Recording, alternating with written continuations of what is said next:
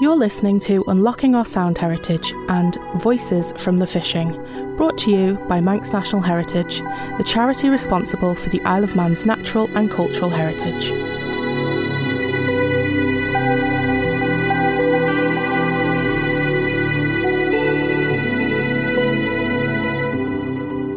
The sound recordings you'll hear today and throughout this series on Manx Radio are part of a unique collection of around 600 sound recordings, digitised from the Manx National Heritage Sound Archive and available online thanks to Unlocking Our Sound Heritage, a UK-wide project to preserve and provide access to thousands of rare and unique sound recordings. Funded by the National Lottery Heritage Fund and led by the British Library, Manx National Heritage is grateful to its audio preservation partner at National Museums Northern Ireland and our listening volunteers for enabling this remarkable sound archive to be enjoyed for free for the first time online. The Unlocking Our Sound Heritage team at Manx National Heritage hope you enjoy eavesdropping on the voice clips we've chosen from the nation's sound archive, all of which can be listened to in full at imuseum.im.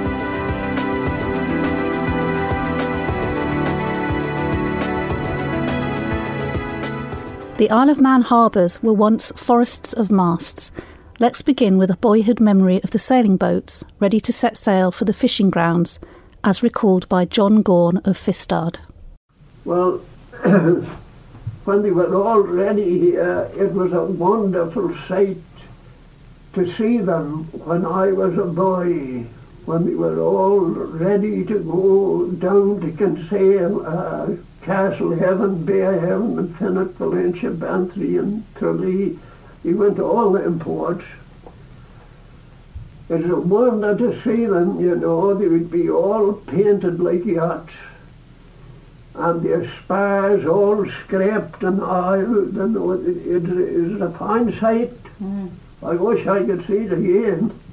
A fine sight indeed, but what of the crew and the catch? Jack Madrill of Glenchass, in this recording from 1954, remembers his skipper breaking a looking glass when they were at harbour in Lerwick. Bad luck or not?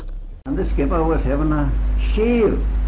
Now, for to do that, he had to have the looking glass stuck up on the water gauge of the boiler. And she gave a bit of a snug to the key, so boat passed it or something, and she gave a little bit of a snug to the key. And down comes the looking glass on the boiler fire front, and it smashed in thousands of pieces. Oh, we got in the tantrums at once that we were finished, we could go home now, and we could do this, and we could do that, and we could do the other.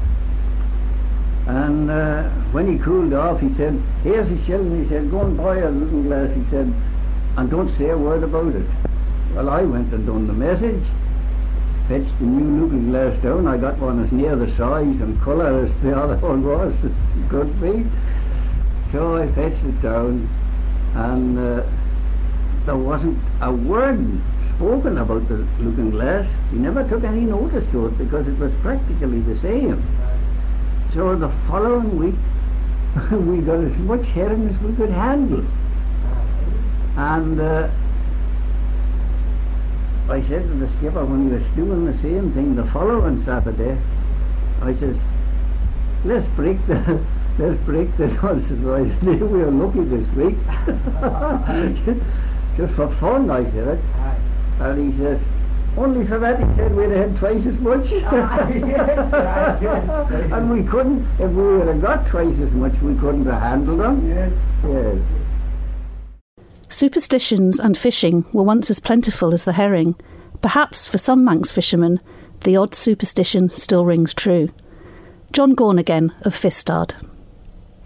On the night of the 11th of May, they used to be, when they had the nets all shut and the hole empty, they used to get a torch, a piece of oakum or waste or any rag, soaked in paraffin oil and tied on a piece of stick, and they used to go around every crevice in the boat burning the witches out. I've seen that done about 54 or 5 years ago. It was done in every boat then, I suppose. They had a lot of superstitions. Now, for instance, when you're going out of the harbour, you would never turn the boat's head against the sun, always go round with the sun. They never liked to be the third boat leaving either. They'll be known for to tie two of them together, I believe, but I never seen that done. But it was the case, right enough. But however, he had lots of other superstitions. If you would take certain animals aboard of the boat, it was unlucky. You had to speak of them even, such as rats, cats, mice, or anything of that sort. And even to have a white stone on the ballast, they wouldn't allow that. And a clish stone, as they were calling it, for the tie to the nets. He would never think of putting a white stone there. Whatever was the reason for it, I don't know. But I remember one time we had the nets out in the field and there was a rabbit caught in it, a little rabbit. And he said we would have no luck that season, but we were wrong. Mr. H. Corkill of Douglas, recorded about half a century ago for the Manx Folklife Survey, started fishing as a boy cook under sail out of Port St Mary. What follows are his vivid memories of the boat, the crew and the shooting of the nets. Then the skipper would say, "What do you say, boys, we'll take sail." "Oh, let her run a bit," one of them would say. "Let her run a bit longer yet, skipper. We're not on 3 cronk yet, and let her run." And then we'd run, "Well, all right, take sail." After us put the sail down. And we'd get the sail off her, and we'd start then to get everything all right, lower the sail, and get everything, the nets prepared then, and we put the nets. Now every man was to a position. The cook had to go down to look after the springback that was underneath. You see, that was the rope coming up where the net was fastened onto, to keep the net in position on the bottom. And then there was 2 men shooting the cockbacks, and then one man would be shooting the underbacks. That's the cockbacks at the top of the net where the cocks are. And the other man would be shooting the underbacks. There'd be another man to the buoys, and there'd be another to the buoys. That is the floats. Go down to supper, and after supper, there's always a verse of a hymn or 2 verses of a hymn and prayer. If there's a man there that was taking prayer, or a man that was going to the prayer meetings, he would take the prayer himself. But otherwise, it was silent prayer. And then you would always have the prayer and the verse of a hymn, and then after that, that's what they called finishing the day. Mm. But I'm going before my story. When we were out, we weren't allowed to shoot until the sunset. Mm. And once the sun would start to set, every man would stand on deck with his hat off and say, "We thank thee, O God, for the day that's past and gone, and for all the blessings thou hast given us. Be thou with us in the day that is to come. For Christ's sake, amen." And then when the sun would go down, we'd put our hats on, and then we'd start to shoot. And down round about, and I wouldn't get no sleep. Cooks would get no sleep. They'd be all talking, and we were thinking that the young people used to turn in of an afternoon for a bit of an hour, but they'd be all talking. At night time, at night then, they'd be all talking. They'd be turned in at night, and there were some of them with long whiskers on them. I remember one man with a long whisker on him, and I went up and looked in his bunk, and he said, "What are they wanting there? What are they wanting, young fella?" He said, "I was only looking to see John with asleep with the whisker under the bed, or on top of the bed." He came out of the bed and chased me. I was out off the chickens and out off the thing. And when they come down to the back fishing, as they called the back fishing, that's when the herring were getting spent, and when they were spawning, we used to use a 2 fathom or a 1.5 fathom, because they didn't believe in going down to the bottom for the herring. The fishermen said that the herring were like a woman, or like an ordinary person. They were down there to spawn, and when they stopped down there for 3 or 4, 2 or 3 days, they were sick in childbirth, the same as a human being was. And that's the way sometimes you'll get herring, and they're black to the bone. They shouldn't be fished off the bottom. When I was cook first, I was down there, down coiling the rope, what they call the springback. And I'd go, it was Monday morning, and after eating pop and cakes and all at home with my mother, and I felt a bit sick, so one of them said, "I believe the cook is sick." Navas is one of them. So Tom Bewley come down and he said, "What's wrong with thee, boy?" I said, "I'm not feeling well, Tom." "Ach," he said, "there's no such thing as seasickness. It's frecking the war," he said. "Frecking the war." He said, "I'll take the fear out of thee," he said, and he took a rope end and he belted my behind that I was frightened to be sick afterwards. That's the way they used to do with us. You're frightened to be sick afterwards. That was hard treatment. It was, well, that's what they used to do, but it done us good. Had they no cure for seasickness? No, there's no cure for sickness, the seasickness. The only thing they used to do was just go up in the bow to the boat, and then if they were seasick, was have a cup of tea without sugar or milk in it, just so that they'd drink a tea, and then it would come up again and get right in the bow to the boat, which you'd be jumping up and down all the time. And that's the only way you could cure it. You'd have to get used to it.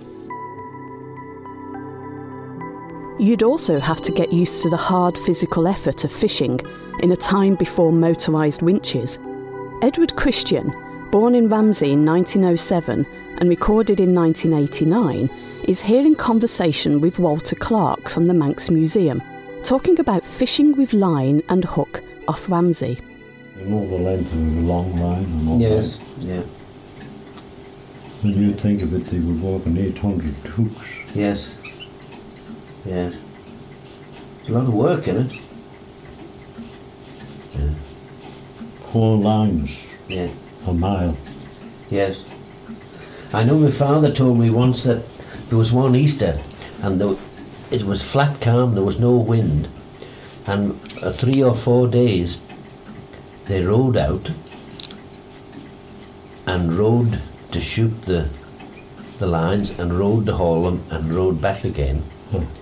And Jimmy Bradford told me that he was fishing then, and he remembers after coming in on the Thursday before Good Friday and rowing all the way back in for about the 4th time with the shot of fish. He went home, he sat down, and Beanie filled a basin of tea for him. There was basins then, not cups. And he said he just sat there looking at it, and he never drank it to this day. He was asleep before he could even touch it. And she just covered him up in the chair and left him there. It was hard work, Walter. And those fellas would be coming in, you see, if you get an old paper or an old courier and have a look at the fish being landed in Ramsey in those days, it was 80. Yes. Yeah. The Master Frank landed 80. Yes. That was 80 fish. Yeah. Or another fellow might have 50 or 100 cod. Yes. Yeah. Now that was a ton of fish. Yes. Yes. They were big fish, weren't they? Yeah. Yes. Now just imagine pulling a big boat and a ton. You were pulling a ton through the water coming back. Yes. Oh yes. There's a lot of hard work in it. Skill and not just brute strength makes a fisherman, none more so than off the coast of the Isle of Man, when sailing by the soles of your feet in a fog required fishermen to improvise. Mr. Kelly of Garwick remembers those days navigating as a boy aboard the fishing boat Kitty. But there's one little thing I must mention. Well, it isn't a little thing, it was a very big thing those days, before I closed the saga of the boats. Now, there was no navigational aids of any kind in those days for the fishermen. They had to sail by the soles of their feet and the look of the sky and the smell of the wind. No such thing as ship-to-shore radio or echo sound or anything, but I count they could bring us home in a fog along the coastline with a very simple method which must have been the origination, I think, of echo sounding. We'd sling a steel marlinspike from the forestay and I'd be up on the foredeck. He'd have the wheel himself, the engine would be going dead slow, and we'd be cruising along the coast. Fog is thick, you couldn't see hardly the stern from the bow. And all of a sudden he said to me, "Give it a bang." Well, I had another marlinspike in my hand, and he said, "Give this marlinspike that was hanging a real good whack." The echo would come back off the cliffs, he'd cock his ear to it, and the wheel would either go a little bit to starboard, a little bit to port, and a bit later on, give it another bang, and he could tell the echo coming back roughly where we were, and he could bring us into Garwick in thick fog and put us right into where we dropped the anchor. It was amazing, really. Many listeners might still remember the barrels of herring stacked up in Peel.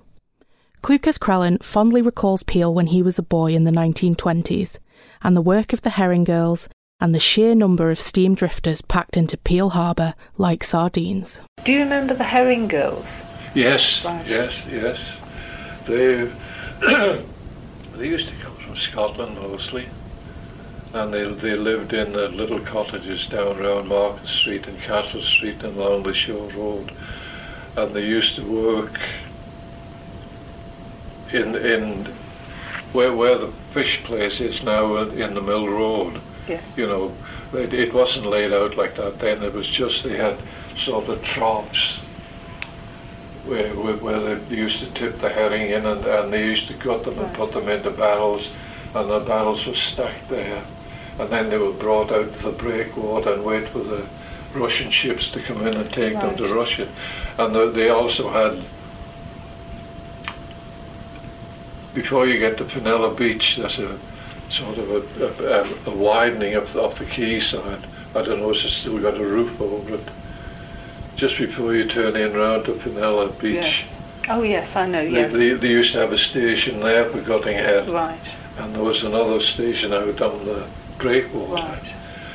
And these girls, they've all tagged in any old clothes at home, and they sort of oilskin aprons, and they had every finger bound round with pieces of rag. Right. But I don't know whether it was to protect them, mostly from the salt that was put on the herring rather than cutting them with the knife that they had. Yes.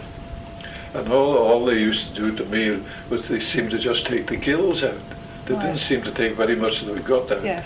The soft roll or the hard roll, they were all left in. And it only seemed to be the gills that came away mostly.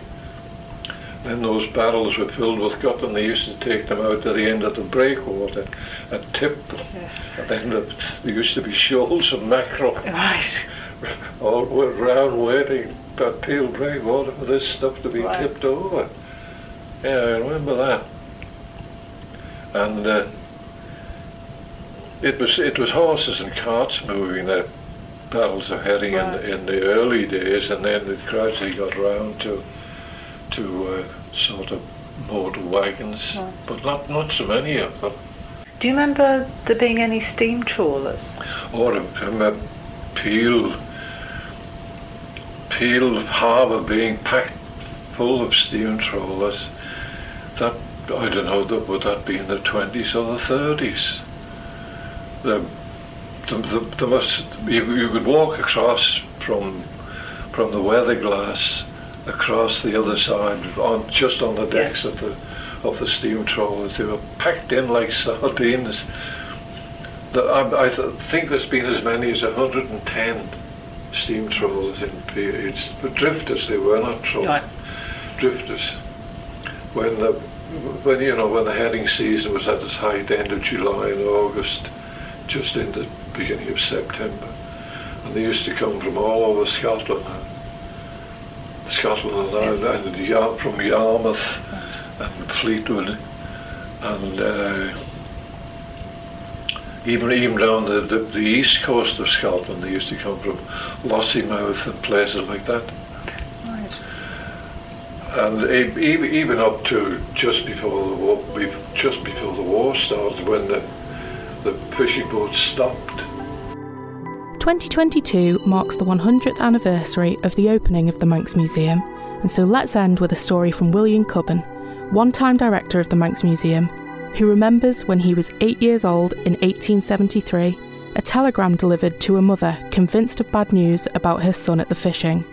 But let's hear William tell the story, recorded here in 1949. I saw the telegraph man from Port St. Mary come to the street with a telegram envelope in his hand. He said, "Sonny, where's Mrs. Christian's house?" I said, "I don't know. There's no Mrs. Christian here."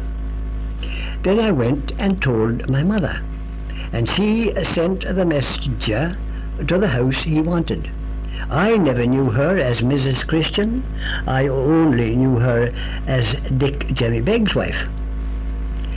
The sum of 1 shilling was paid to the post office by receivers of telegrams in those days. Poor Mrs. Christian had no shilling, and my mother, to my great joy, went upstairs to a drawer and got the shilling for the messenger. I had, as a youngster, seemed to have developed the quality of a skeet. I was curious to see what would happen. Mrs. Christian, I saw, had put the brown-coloured envelope on the little round table. She hadn't opened it. I can still see the old body with her shoulder shawl and white apron sitting in her armchair.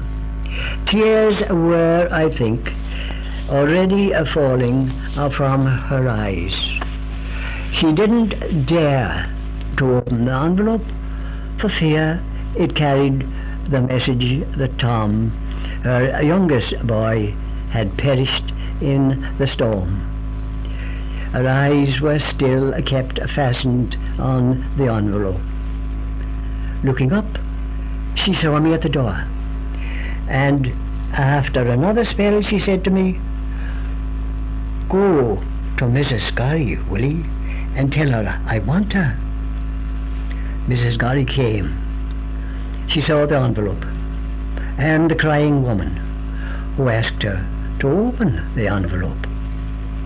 Mrs. Gorry said she would rather not, as she couldn't read. They both were certain that poor Tom, the favourite of the village, was drowned. Sure enough, the skipper and crew of the Lady Mary had perished off the Tosca. I can still hear the plaintive accouche of these two old cronies, the one uttering moans that would be proper at a wake, while rubbing her eyes with her white apron. Mrs. Gorry, kind soul she was, comforting her. There were no signs of the envelope being opened. I, being still a silent spectator by the door, was sent to tell my mother to come. She was in the middle of baking soda cakes, but she came at once. She saw the two women sitting at the table, both weeping. Mrs. Christian, pointing to the telegram, asked her to open it. This my mother did, and read the message aloud. It ran, "Arrived, can sail, all right. Send me clean shirts by Cowley's Dora."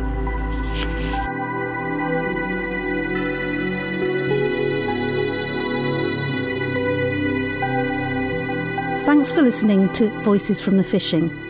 You can visit imuseum.im and click on Unlocking Our Sound Heritage to listen to these and many more sound recordings from the Manx National Heritage Sound Archive. To find out more about the charity Manx National Heritage and how you can support us, visit our website www.manxnationalheritage.im or join us on Facebook.